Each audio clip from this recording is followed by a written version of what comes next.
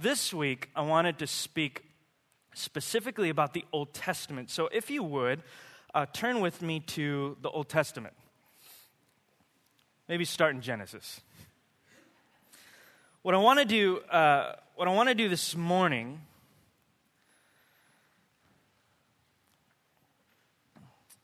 is a number of things.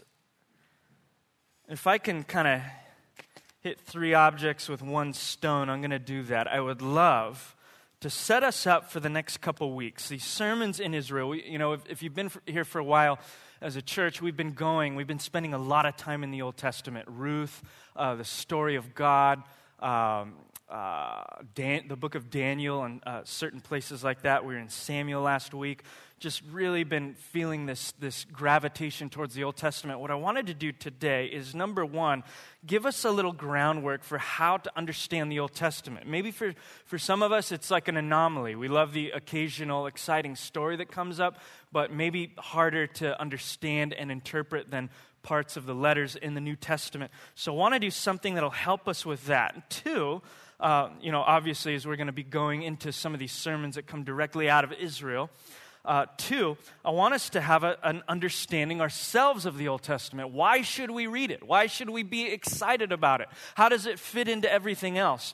And three, I'd love for us to see how Christ, as he said on the road to Emmaus, as he was walking with his disciples after he rose from the dead, the entire Bible, or in his words, the prophets, and the writers, all of it points to me. The Bible is about me. That includes, obviously, the Old Testament, from Genesis to Malachi, from Matthew to Revelation. The whole thing is all about Jesus. Now, that might be clear and obvious when you're reading about Jesus in Matthew or reading about Paul talking about Jesus in Romans, but as you're reading through Leviticus and Joshua and 1 Kings and Jeremiah and so on and so forth, I'd love for you to see the beauty and the splendor of our Messiah surfacing to the top. And so that's what I'm going to try to do. Those three things as we go through this portion of the Bible. What I'm going to do is not so much go verse by verse through a book or a passage. I want us, as we've done in the past, I think we did this about a year and a half ago, is take a really wide bird's eye view of a large chunk of Scripture. Take a little bit of altitude, flying 30,000 feet, so to speak, above the text. And the part of it that I want to cover today is Genesis through 1 Kings. Right? So I'm not going to go into every single book. I'm going to spend a lot of time in Genesis, and you're turned there already, and then a little bit of time in 1 Kings, kind of the bookends. And this is why. In the Old Testament, the main story, everything that's happening, is from Genesis to Kings or Chronicles. They're kind of similar. Everything after that is just commentary. It's just prophets talking about what happened. But when we speak about the Old Testament story of Israel, it starts in Genesis, it ends in Kings and Chronicles. So I want to take that story that maybe some of you are saying, I don't understand it. What does it have to do with anything? Let's just read about Jesus in Matthew. I want to take that story and I want to talk about it a little bit to hit some of these 3 points. And I want to do that not by looking at a bunch of details, although we will do that here and there. I want to back out with kind of a panoramic view of the whole story. And I believe that once you see the whole story, you can just kind of turn it around like a diamond, just see all of these different facets. I'm hoping and I'm trusting that it will begin to click in your mind. You will be enriched not only by the Old Testament, but by the story of God itself. And, of course, Jesus Christ, of whom the story is primarily about. So I want to start in Genesis. And I'm just going to read the whole thing. I'm just kidding. I'm going to read a few verses, specifically verse 26 through 28, because I want to hone in on that. But before I do, I'm just going to narrate the first part, which probably a lot of you are familiar with. It's the creation epic. But before we do that, let me pray for us. Heavenly Father, we are so thankful and thrilled. Not only that we get to read about this historical story of you redeeming the world and continuing to do so, but we're just as excited, maybe even more excited. Not that we just get to read about it, but that we get to step into it. We get to participate in what you're doing. We believe as your people, as God's people, that you are on the move, that you have been for centuries, you still are. Your word does not return void, but it comes back to accomplish its purpose. Every word you speak, it does something. Whether it's creating the cosmos, whether it's setting blind eyes to see, hearts that have been chained, breaking those chains, whatever it is that you speak, it always accomplishes something. And so we pray, believing that you have spoken through your word, that as it speaks once again, the Holy Spirit, you would cause it to do exactly what you intend it to accomplish in our hearts, in our lives, in our community as a church, in our city, Santa Barbara. And we pray that we would become more like your Son, having heard your words. And we pray this in Jesus' name. Amen. You guys know the story, or maybe you don't know the story, but I'll give you just the kind of the cheat sheet of the story. It's a story of God creating the heavens and the earth. And for some of you, maybe you've read it as a kid, maybe you've looked into it as a skeptic, but however you may have approached it, you might be a little familiar. I'm not going to read through the whole thing. It's a large chapter, but it starts with God creating everything. And he goes through various things that he creates, starting with the heavens and the earth, creating an expanse between various bodies, a barrier between the water and the land. He starts to populate the space that he has created, cultivating it with life, with plant life, with animal life, and then he ends with the glory of his creation, that is humanity, with you and I. And he does all of this, and in doing this, he is making a statement about himself. One of the things you have to recognize about the book of Genesis, out of the time in which it arose, was that it was written as kind of a polemic against other creation narratives. We might think of Genesis as a polemic against a bunch of other things. A lot of people think that it was written to combat Charles Darwin or various other things that came thousands of years later. Stephen Hawking, all of these scientific things, it's not about that. It is, however, a polemic against competing worldviews, competing creation narratives. All throughout this time in the ancient Near East, specifically in Mesopotamia, there were these other worldviews that had these stories, myths and legends about gods who created stuff. And they all had this similar thread. They were all different. They all had a similar thread, however. And it went something like this. If I could just summarize them all in a sentence. So-and-so God created, or first was created, they maybe created themselves, however that works. And then they started creating other things. And then out of this turmoil, this conflict, this violence, they created human beings. And as many of the narratives in that day go, they made human beings for themselves to serve them. One of the most popular ones in this day was the huge creation narrative, Enuma Elish, where there is a god named Marduk who is battling other gods, killing off all of these other gods, and it's very violent. Out of the blood of this other god, he creates human beings, and as the story goes, makes human beings to be the god's slaves, okay? So that is the popular creation narrative of the day. Now imagine if you were used to hearing that, coming across this other narrative. It didn't profess to be myth, but professed to be historical narrative. And out of it, you see God, who is uncreated, creating all of this stuff for his joy and glory, calling everything good, not bad, not violent, not awful. And then he creates human beings. And it says in verse 26, read this with me, God said, "Let us make man in our image, after our likeness, and let them have dominion over the fish of the sea, and over the birds of the heavens, and over the livestock, and over all the earth, and over every creeping thing that creeps on the earth." And so God created man in his own image. In the image of God he created him, male and female he created them. And God blessed them.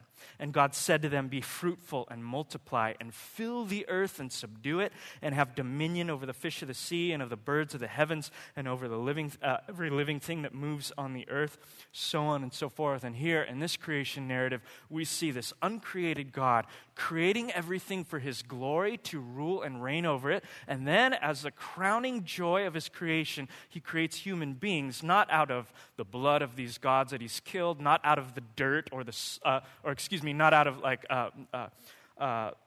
he actually does make us out of dirt, as the story goes, not out of kind of the turmoil or the chaos, but with divine intent, with purpose, with joy. And he creates them not, as the other narratives say, to be a slave, but to sit with him, to walk with him, and to cultivate this area in which he's created.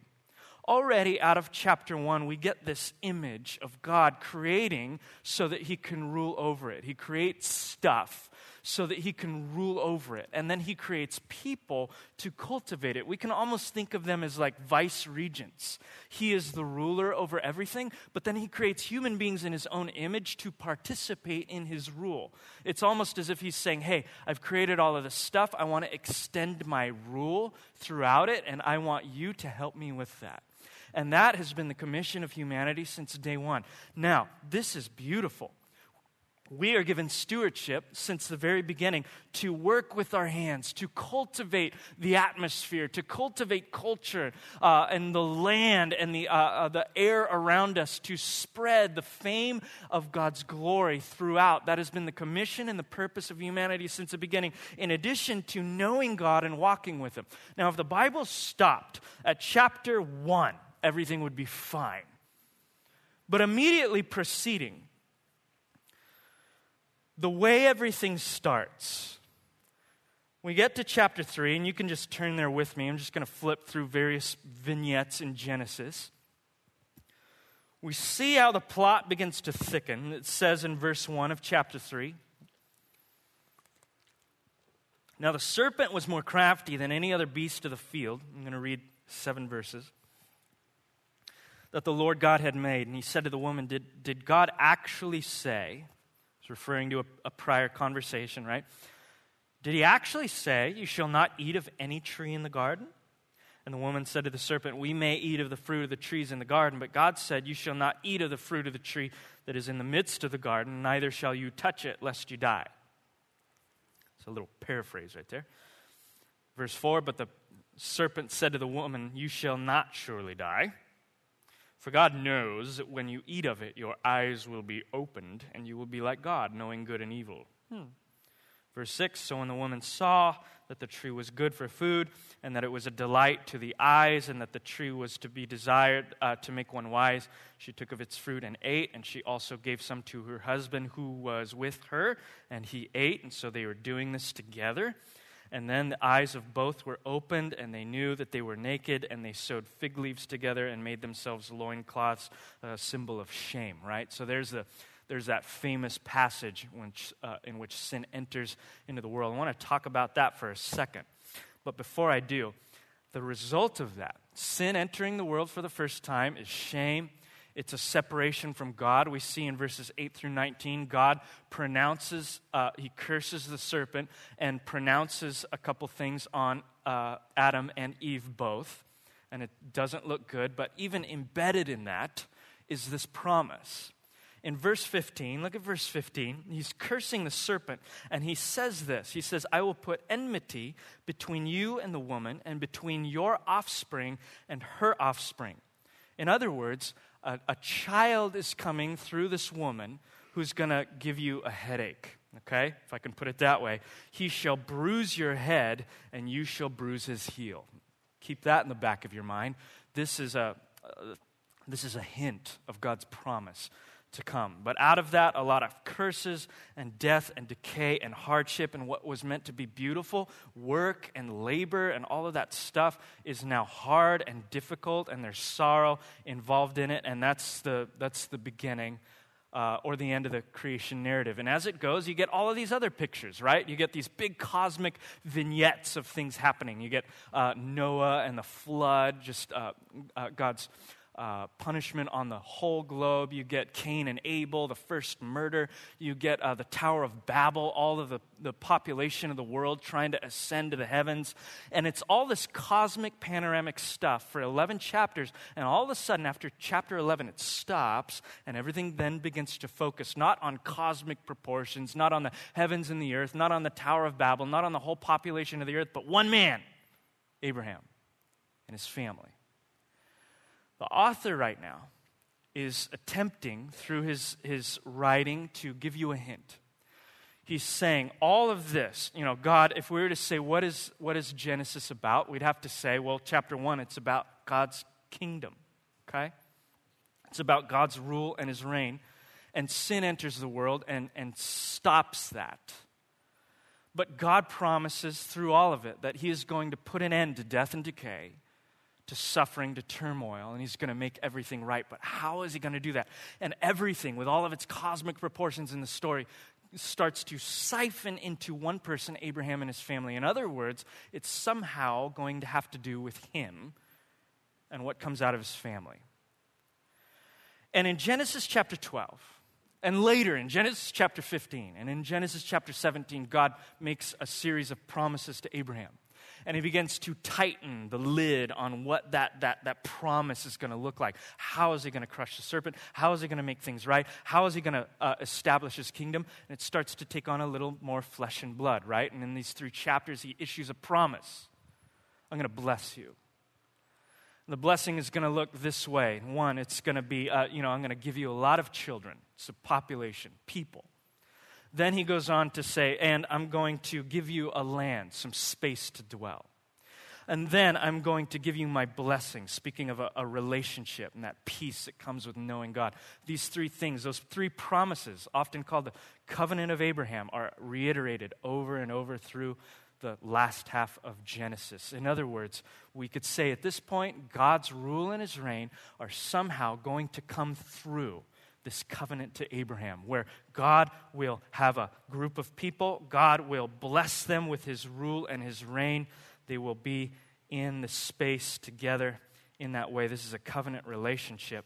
And that will somehow also be how he destroys the power of the devil, crushing the head of the serpent. So I want to just stop right there and just start to ask the right questions, right? What is the Bible about? If you were to just read the beginning, what is the whole Bible about? And can we figure it out just from the beginning, from the introduction? And the first thing we should probably be thinking about at this point is, or at least coming to grips with, is the Bible is not primarily about you or me. It does have to do with you, and there is a lot that it has to say about you, great things. But it's not primarily about you. And you can only get to the good parts about you when you first figure out what it's primarily about. And we'd have to say at this point, given what we have just read, that the Bible is primarily about a kingdom. It's about God's kingdom. God desires to have a kingdom. And somehow it involves people in a space under the rule of God. I love how the scholar Graham Goldsworthy put it. He summarized it in the simplest possible way. He said, the kingdom of God could be understood this way in one sentence. It is God's people in God's place under God's rule. That's it. And that is the theme that you see repeated all throughout the Old Testament into the New Testament, finding its apex in Revelation. The whole Bible is about God's kingdom and, of course, our part to play in that. Of course, we see it all throughout, and we see it reaching its apex in Revelation where it's the way that it's supposed to be. That's where we're headed. And you might look at that and say, well, if we have Revelation, why do we need the Old Testament? If we can read how everything's going to end, why do we need to read the interim period? Why do I need to read 1 Kings? I could just read Revelation, maybe a little bit of Matthew, perhaps a psalm here and there. George Santayana once said that those who cannot remember the past are condemned to repeat it. That's why. The poignant question that we should be asking ourselves is, where in my life do I often miss God? Where do people in general have the hardest time in their connection with God? And if you're having a hard time uncovering that, just ask this question. thank you, Old Testament, where did Adam and Eve go wrong in their relationship to God? You might say, well, they ate of the fruit. Symptom. You don't treat symptoms. Where in the deepest part of their heart did things go wrong, and can we learn from that? Now, we would have to say, now you could put it this way, Adam and Eve looked at God's kingdom and said, I like 2/3 of what's going on here. I like being your people. I like being in your space, Garden of Eden, pretty bad. Free food, rivers everywhere, awesome. I'm not always hip to the rule part, because I have my own plan. I like to do things my own way. So I like being your people. I like being in your space, but I also like to run my life. That's essentially what happened. That was that break. I don't want to be under the rule of God all the time. But it's even more base than that. We can even go a little bit deeper than that. We could say that the issue was really rather simple. It was a trust issue. At the end of the day, both Adam and Eve failed to trust what God had said. He spoke to them. He said, hey, don't eat of this tree. You can eat of anything else in this perfect utopian environment. Everything. Only humans in practically the Disneyland of heaven. You can have anything. Just my shrub here. Just don't eat it. And isn't it the proclivity in our hearts, that natural tendency that we all know since we were kids? The one thing we're told not to do, we have to do it. Don't push the red button. I have to push the red button. See?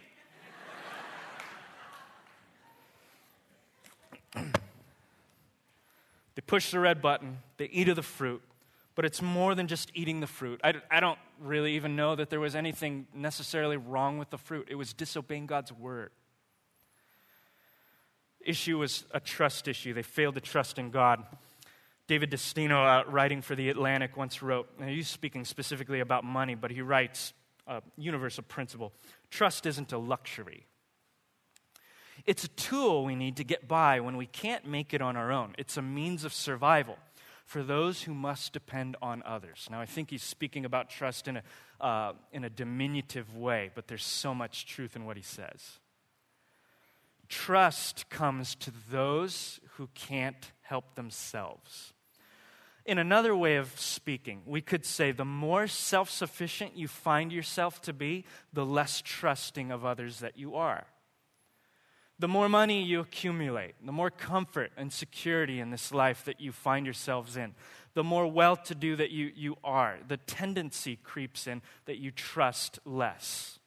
Not always. I'm not saying this is true for every person at every time, but the tendency. The more well-to-do you are, the less you need to and are willing to trust other people. And here's the deal. We always are going to face trust issues. Any human everywhere. But maybe more so for us because of where we live. Our own little Garden of Eden. Not that there's anything, not that it's a perfect city and there's nothing wrong with it. You can uncover a lot of problems here. But it's easy to live here and to ignore those things.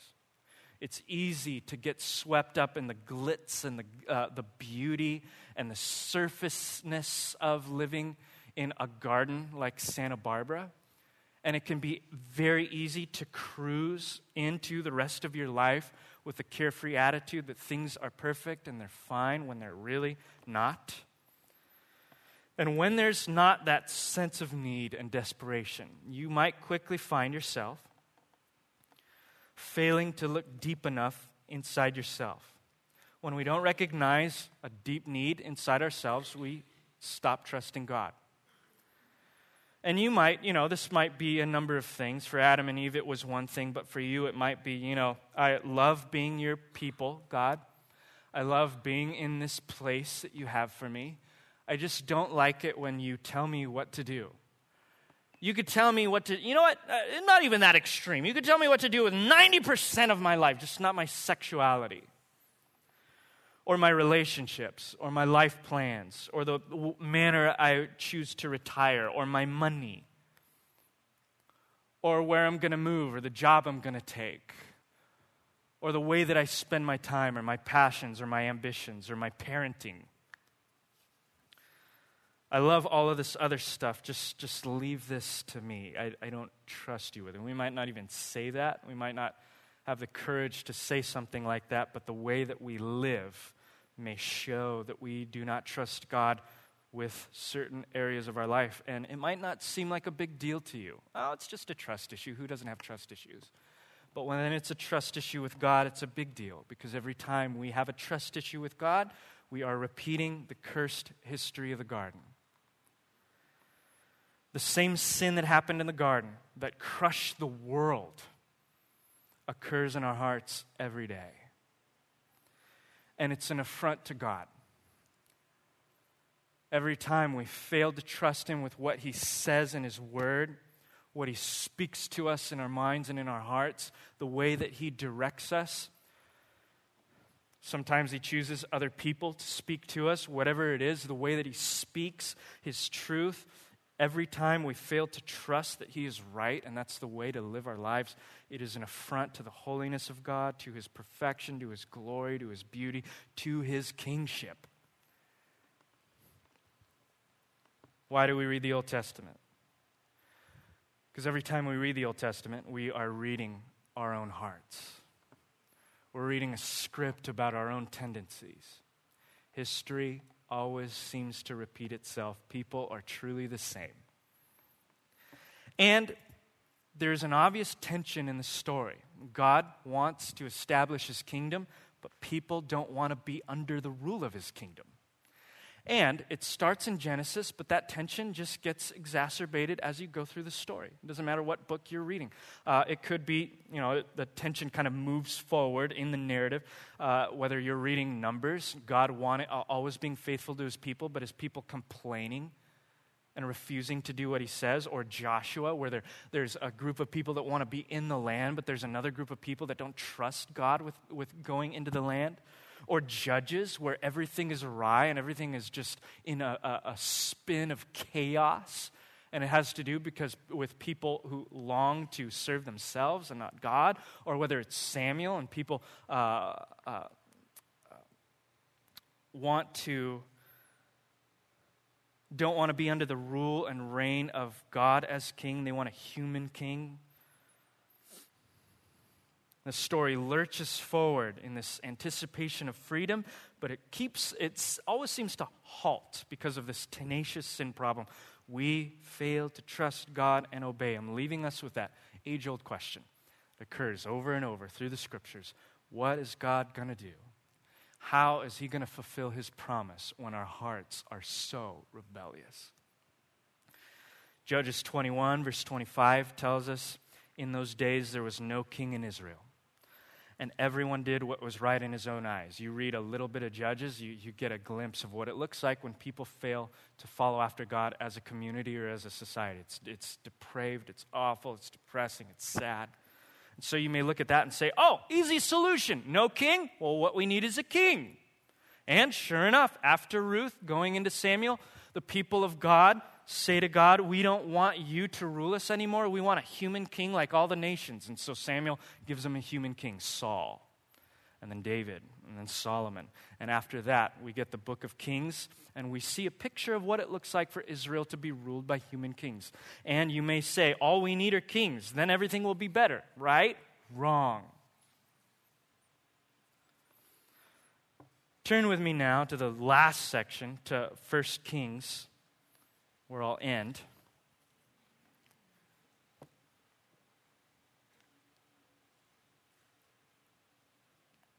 Specifically, chapter 10 and 11.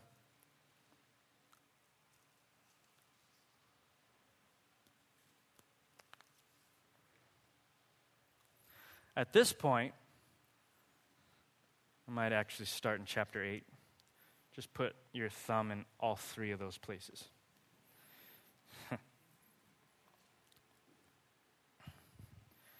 Fast forward a little bit, Israel gets their human king, Saul. He was awful. Deposed of him, King David comes on the scene. He still makes mistakes, but ultimately he follows God. Things are great. He destroys every enemy. He takes the land, wants to build the temple. God says, no, I'm going to have your son do it because you're super violent. Solomon comes along, builds the most beautiful house that has ever been seen in those times. One of the greatest displays of human endeavor the world has ever seen up until that time, the house of God for worship. And the blessing of God seems to be happening. It almost seems like it's a place of utopia. All of a sudden, we have the people of God. Everything is as good as it can possibly be. There are no enemies. There is peace on all the borders. There are the people of God living in the place of God, worshiping in the temple of God. We see in that temple just this beautiful description in chapter 8, verse 10 through 11. I love this. This says, verse 10. Actually, I'm in 2 Kings. Sorry about that. 1 Kings chapter 8, verse 10. And when the priests came out of the holy place, a cloud filled the house of the Lord, so that the priests could not stand to minister because of the cloud, for the glory of the Lord filled the house of the Lord. So right there in that spot, the presence of God is so thick, the ministers can't even stand. There's peace on all the borders. There's so much wealth coming into Israel that people don't even know what to do with it. They're making it's like they're like the silver are their paper plates. You understand what I'm saying? There's so much wealth. There's so much favor. There's no war. Things are brilliant. Solomon has these wonderful gifts of the Spirit. He is so wise. He is so just. It is so good, in fact, that other leaders from around the world travel to meet with Solomon to see, like, what are you doing? Who are you? Queen of Sheba in 1 Kings chapter 10 rolls up to look at all of his wealth and questions him, asking him all of these questions that are difficult, and she's just blown away. She says in chapter 10, verse 9, "Blessed be the Lord your God who has delighted in you and set you on the throne of Israel. Because the Lord loved Israel forever, he has made you king, that you may execute justice and righteousness." All of this stuff is going on, leading us to believe this is it. The blessing of Abraham, it's happening. It's God's people in God's place, under God's rule. This is perfection. It is as it was supposed to be. End of story, right? Wrong. In the next chapter, chapter 11, Solomon drops the ball. I just want to read 11 verses from start to finish so you can get the gist of it. It says, "Now King Solomon loved many foreign women, along with the daughter of Pharaoh, Moabite, Ammonite, Edomite, Sidonian, and Hittite women from the nation concerning which the Lord had said to the people of Israel, 'You shall not enter into marriage with them, neither shall they with you.'" There's always a reason God tells us to do or to not do something.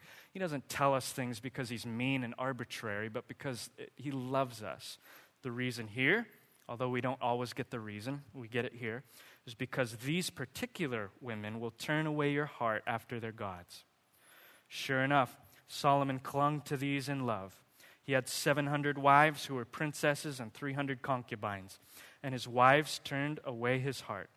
For when Solomon was old, his wives turned away his heart after other gods, and his heart was not wholly true to the Lord his God, as was the heart of his father David. For Solomon went after Ashtoreth, the goddess of the Sidonians, and after Milcom, the abomination of the Ammonites. So Solomon did what was evil in the sight of the Lord, and did not wholly follow the Lord, as David his father had done. Then Solomon built a high place for Chemosh, the abomination of Moab, and for Molech, the abomination of the Ammonites, on the mountain east of Jerusalem. And so he did for all his foreign wives who made offerings and sacrifices to their gods.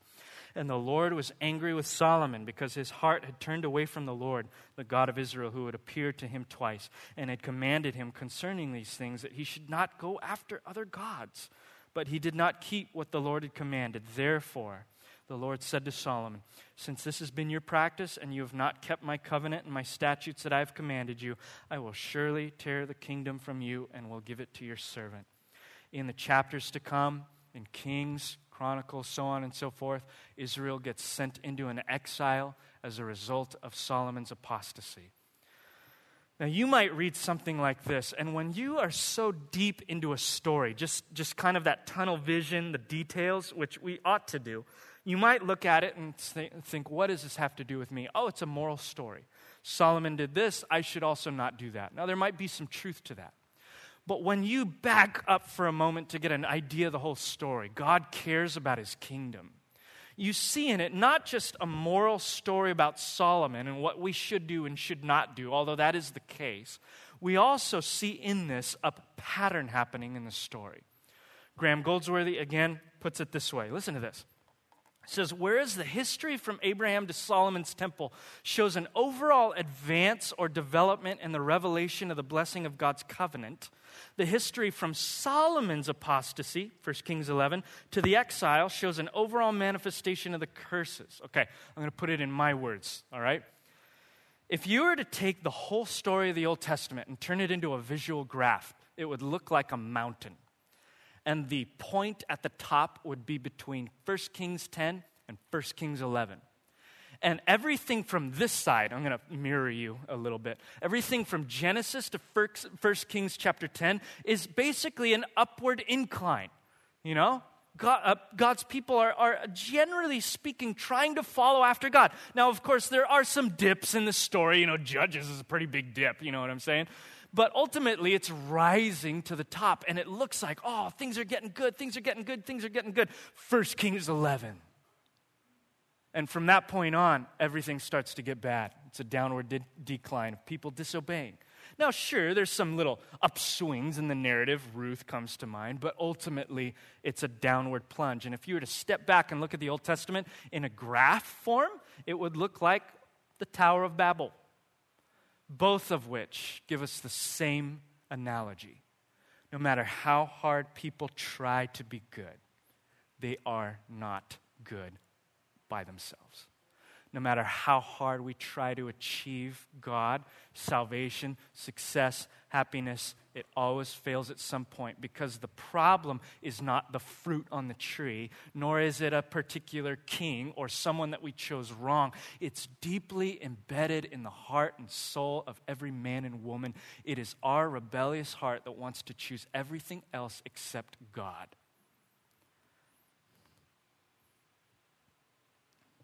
Solomon is a mirror of every human person. People do what they want, and that's the problem. I want to live my life. Why should we care about the Old Testament? Because it screams loudly thousands of years later in 2015, just as it did back then. We need a king. We need a true king sent from on high to rule. I love this quote by Scottish minister Alistair Begg. The human heart is a tyrant, and it desperately needs a king to rule over it. Christian Smith, professor of sociology at Notre Dame, I've shared a few times from the study, conducted this extensive study of the religious climate of America. In other words, he was curious. You know, we've maybe all heard that stat. 70% of America are professing Christians, which is very confusing, right? Because if you were to, if 3/4 of the nation were Christ followers, I feel like it would look a little different. And so that might be weird to hear. Like 70% of Americans profess to be Protestant Christians. Well, how does that work? Well, Christian Smith's findings reveal what people actually mean when they say Christian. They have a form of spirituality, and the most popular of that. Generally speaking, when people in our nation say, I am religious, or I am Christian, or I love God, whatever the term is, they generally mean a particular picture that does not match what we see in the Bible. And Christian Smith, because there wasn't a term for it at that point, comes up with the weirdest possible term that nobody understands because, you know, he's a sociologist, but he calls it moralistic therapeutic deism. Forget that for a moment. I'm going to explain it in a sentence what he means. If I could put it this way. When people in our country say, I love God, I love Jesus, I'm a Christian, generally speaking, what they mean is, their picture of that is, God is someone who exists somewhere and does stuff somewhere, but doesn't really get involved in our lives in any meaningful way and doesn't require much from us. His study is a pretty big book, but generally speaking, he describes this type of person that goes along and says, but he does kind of jump in when I need him, but then he kind of stays back when I don't need him. So he's kind of like this puppet master in the sky that kind of jumps in when I need somebody to comfort me, but he largely stays out of my life and lets me run it by myself. When people say I am a Christian, generally speaking, according to the evidence, that's kind of the image they have. Has nothing to do with a kingdom or following Jesus, nothing that we see in the Bible. Essentially, what people want is the benefits of a personal God without the claim on their lives. I want all the good of knowing God, but none of the hardship of following him or his claims on my life. We like autonomous freedom, but the truth of the matter is, if we want to diagnose below the symptoms, we'd have to say we need the rule of God in our lives. Perhaps that makes you cringe to hear rule or rules or law, but I like to think of it in slightly more tangible terms. I took my 3-year-old daughter to the zoo the other day, and I'm so baffled by how her mind works, because she will have so much fun with the craziest of things. I take her to the zoo, and we never got past the playground. For those of you that have been there, there's a playground that is kind of at the beginning before you get to all the animals. And we're at this playground. We're not actually in the playground playing with playground things. We're in the dirt, okay? And there's little rocks sticking out of the dirt. And the entire morning was spent with her walking like stepping stones on these rocks. And I am behind her saying, Abby, there's like gorillas over there and lions and a train and all of this stuff. Do you want to go see it? She's like, no, and she's like walking and tripping. She's like, Daddy, come walk on the rocks with me. And I'm like, but I want to walk with the lions, And she's so content to be there. And I know this analogy doesn't fit perfectly because that isn't sin. It's cute and it's amazing. If that's what you want to do, baby, you can walk on rocks for the rest of your life. I'm here to support that. It's not wrong. But there is also the sense in which you have this bigger picture of everything. You're like, but if you could just follow me over here, I'll blow your mind. Isn't that often the case with sin? Yes, it is ultimately an affront against God, but can you imagine God, our Father, just saying that? Like, we not understanding, you don't know how to run my life. I'm 16 years old, God. Got my driver's license. I know a thing or two about life. I've lived. I'm just going to do my own thing, and you just leave me alone. Can you hear him in the back of your head saying, but if you would just walk with me over here, I'm going to blow your mind. You're ripping yourself off with what you're doing in the meantime. Israel also rips themselves off. They go into exile, out of the land, outside of the rule of God, in turmoil and chaos as a result of their sin. Sin removes us from God's presence and his loving rule. And yet, throughout the story, we see over and over, the story is not hopeless, and it's not hopeless for you either. Perhaps you're at the end of a long journey of running from God and you're feeling the brunt end of that. I want to tell you right now, your story is not over and it is not hopeless. And through the story in the Old Testament, God has this tendency to throw little breadcrumbs throughout the narrative just to make sure we know that he's there. Anytime Brianna and I travel and we have to leave our child home, Abby, Brianna has this habit of getting presents, wrapping presents, one for every day that we're gone, just so Abby knows that mom is there, And so Abby, even though we're not there, she gets this experience of like a present from mom every day. It's almost the same in the Old Testament, where God, even though he's exposing the depravity of the human heart, he's leaving a little bread trail, little tokens here and there, to give us hints that he is at work and that he's going to fulfill the promise that he made to Abraham. For example, the first one in Genesis 3, someone is coming who's going to crush the serpent. Deuteronomy 30, verse 6, someone is coming who will put God's covenant in your heart. He's not going to shout it at you. He's going to put it in your heart. Someone is coming who will get rid of our sin and that which separates us from God. See this in Exodus 12, the Passover lamb, Leviticus 16, the scapegoat. Someone is coming who will bring God's kingdom rule to bear upon us. Isaiah 9, a child will be born to us. A son will be given to us, and the government will be on his shoulders. He will be named Wonderful Counselor, Mighty God, Eternal Father, Prince of Peace. His dominion will be vast.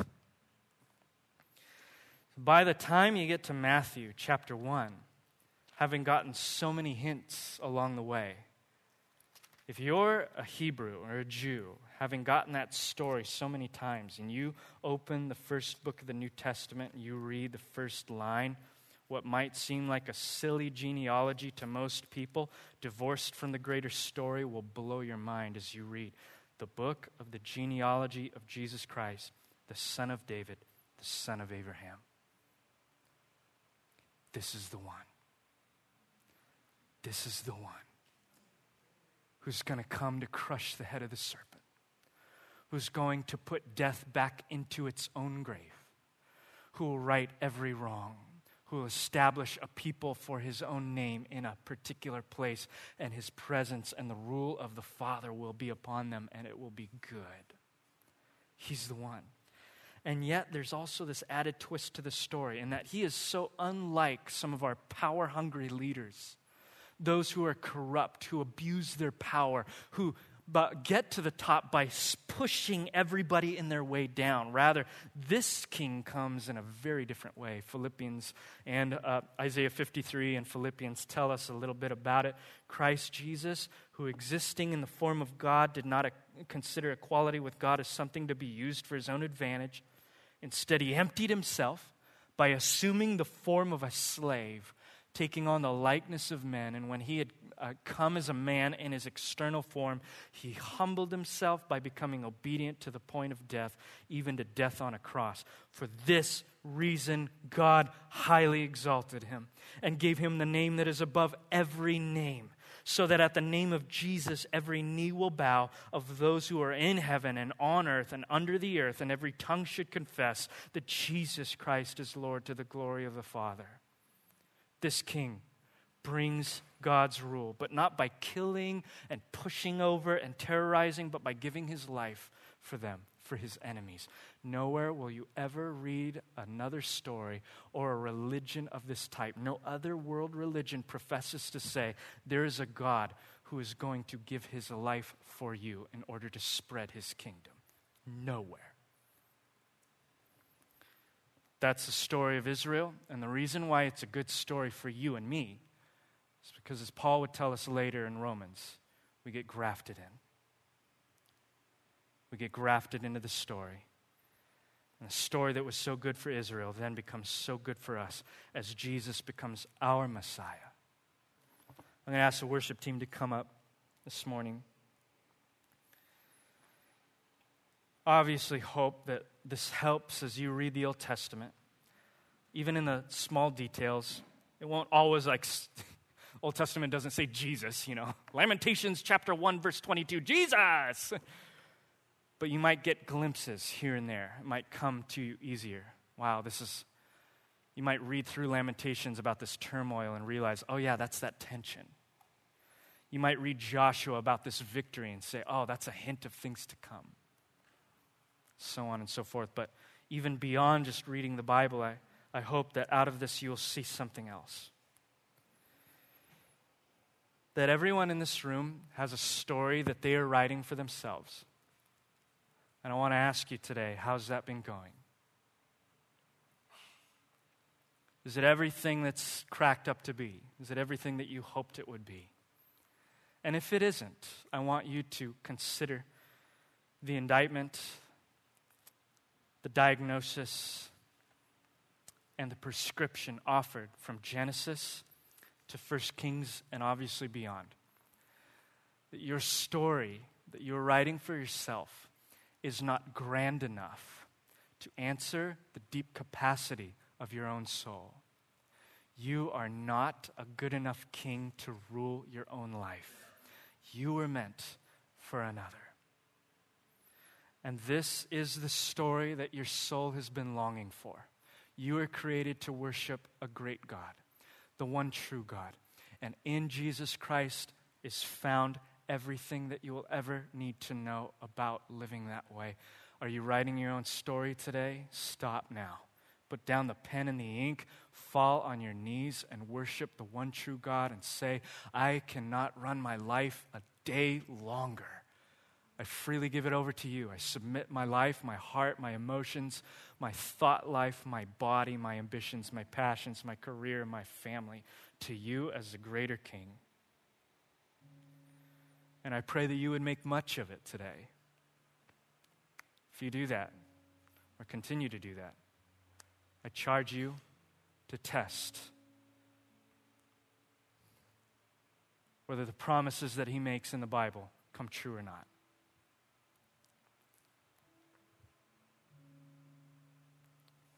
Heavenly Father, as we sing today, I just pray that you would reveal yourself further to us. Show us your beauty, Lord. Show us your splendor. And if I may be so bold to ask, give us a vignette of that scene in the temple where people saw you and they couldn't even stand before you. So lovely and so holy and so beautiful were you. No eye can correctly see, no mind or thought can comprehend the things that you have in store. Pray that you would turn us away from the direction that we were in repentance, and that we would step into the kingdom of your beloved Son. By grace, we are saved. In Jesus' name, amen.